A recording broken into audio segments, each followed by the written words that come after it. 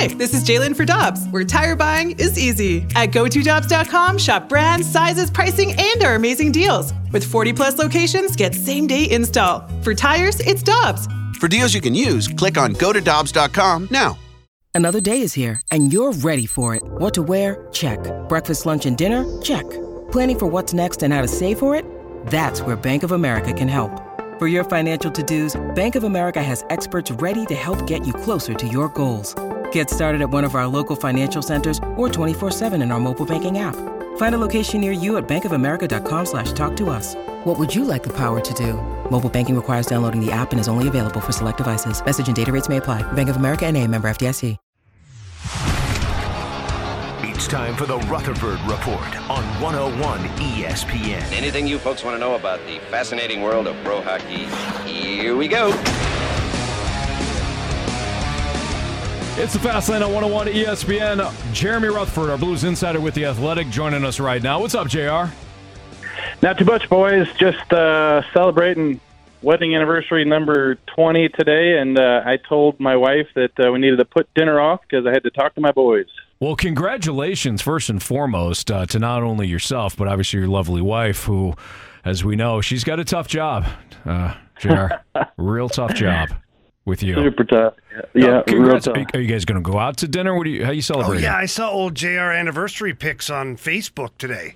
The wedding pic? Yeah. And I had some hair, Riv, eh? You sure did, buddy. You sure did. You guys look great. That? Yeah, thanks. No, Anthony, we're headed to the Hill. Our good buddy Frank Cusimano hooked us up over at Giantoni, so we'll head over there for dinner. Well, good. Congratulations. We'll keep this relatively long for you.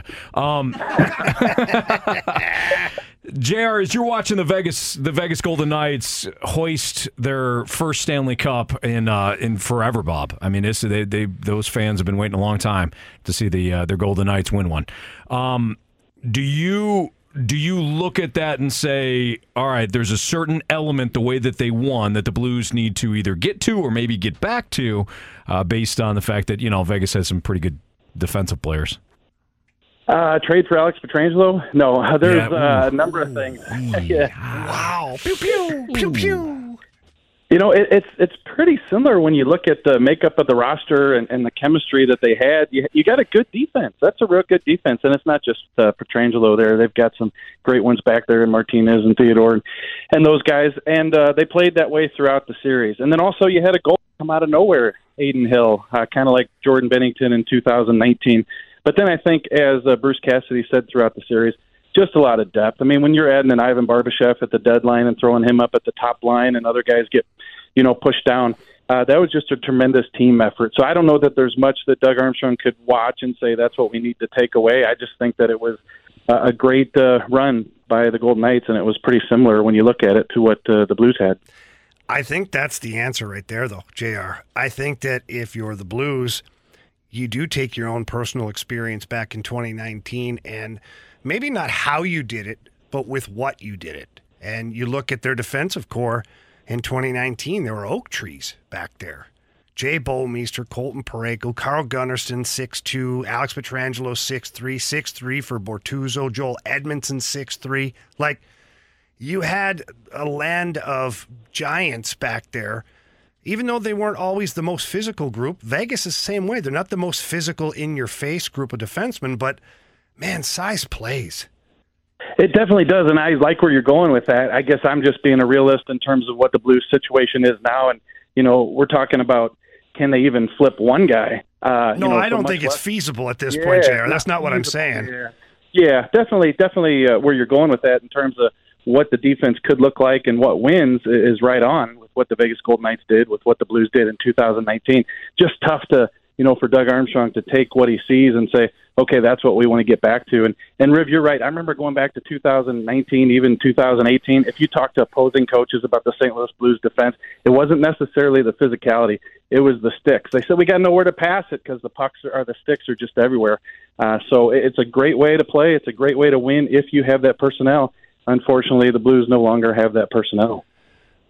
JR, when you look at this year's playoffs and you look at the Florida Panthers and the Vegas Golden Knights, What jumps off the page for you of stylistically what the Blues might have to do to make those steps to get back in the playoffs next year?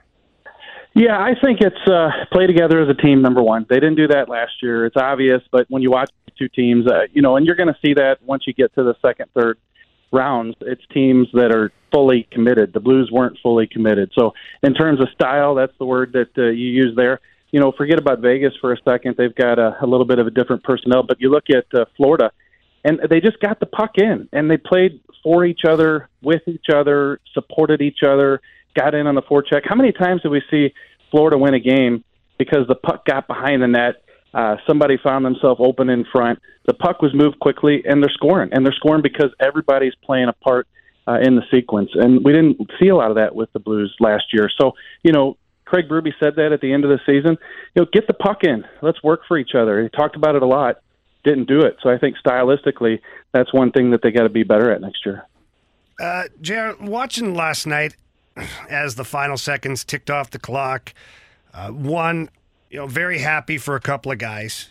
Ivan Barbashev, he went there and was such a difference maker for that team. He ended up being probably the biggest acquisition at the deadline league-wide for the impact that he had on that roster.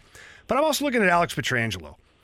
And I'm not going back to circle the wagons again to talk about Alex Pietrangelo and the St. Louis Blues and their separation/divorce at the time. But what do you think this does for Alex Pietrangelo's legacy? Because right away last night, the social media, they love to throw out some teasers. But some people, hockey people, were talking about where does this put Alex Pietrangelo as far as a Hockey Hall of Fame candidate once his career ends?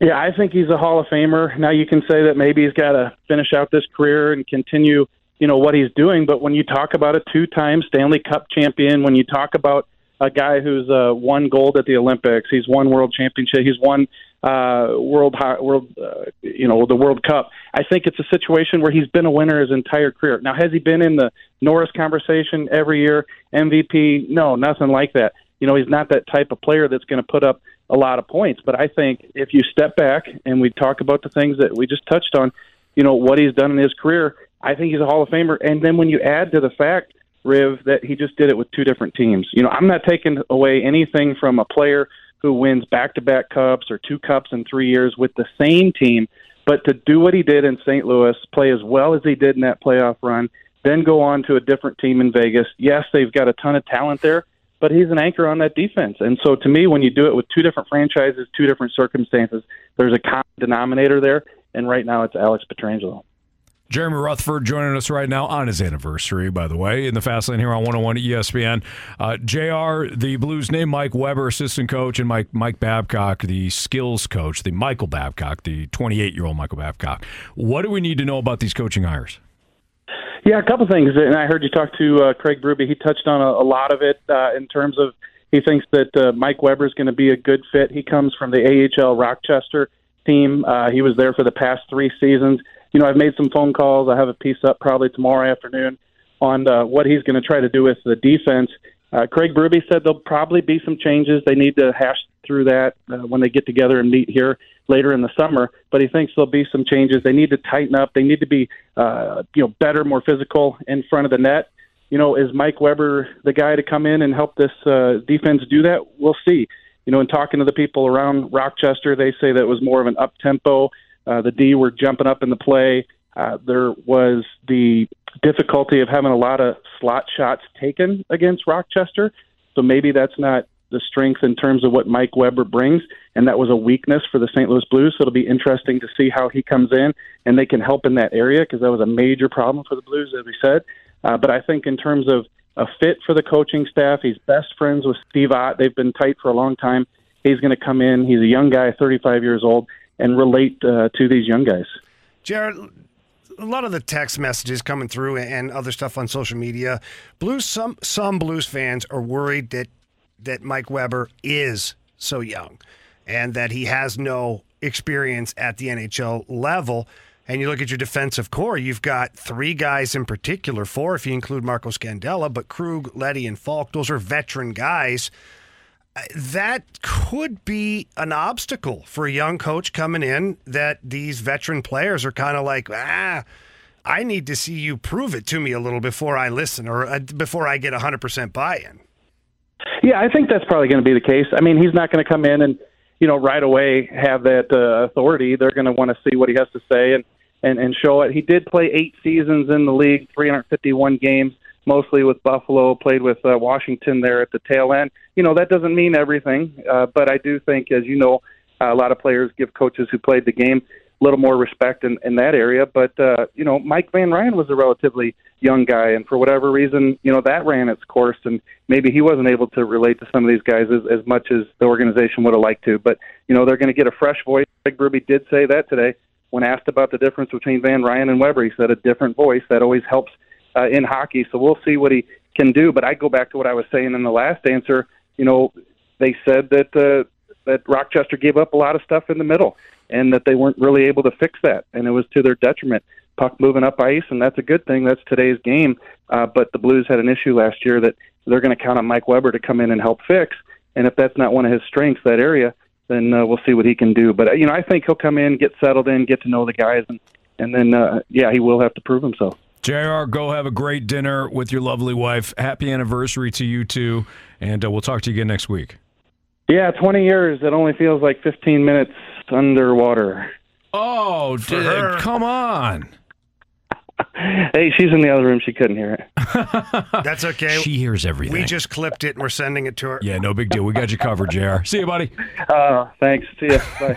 That's Jeremy Rutherford here in the Fast Lane on 101 ESPN.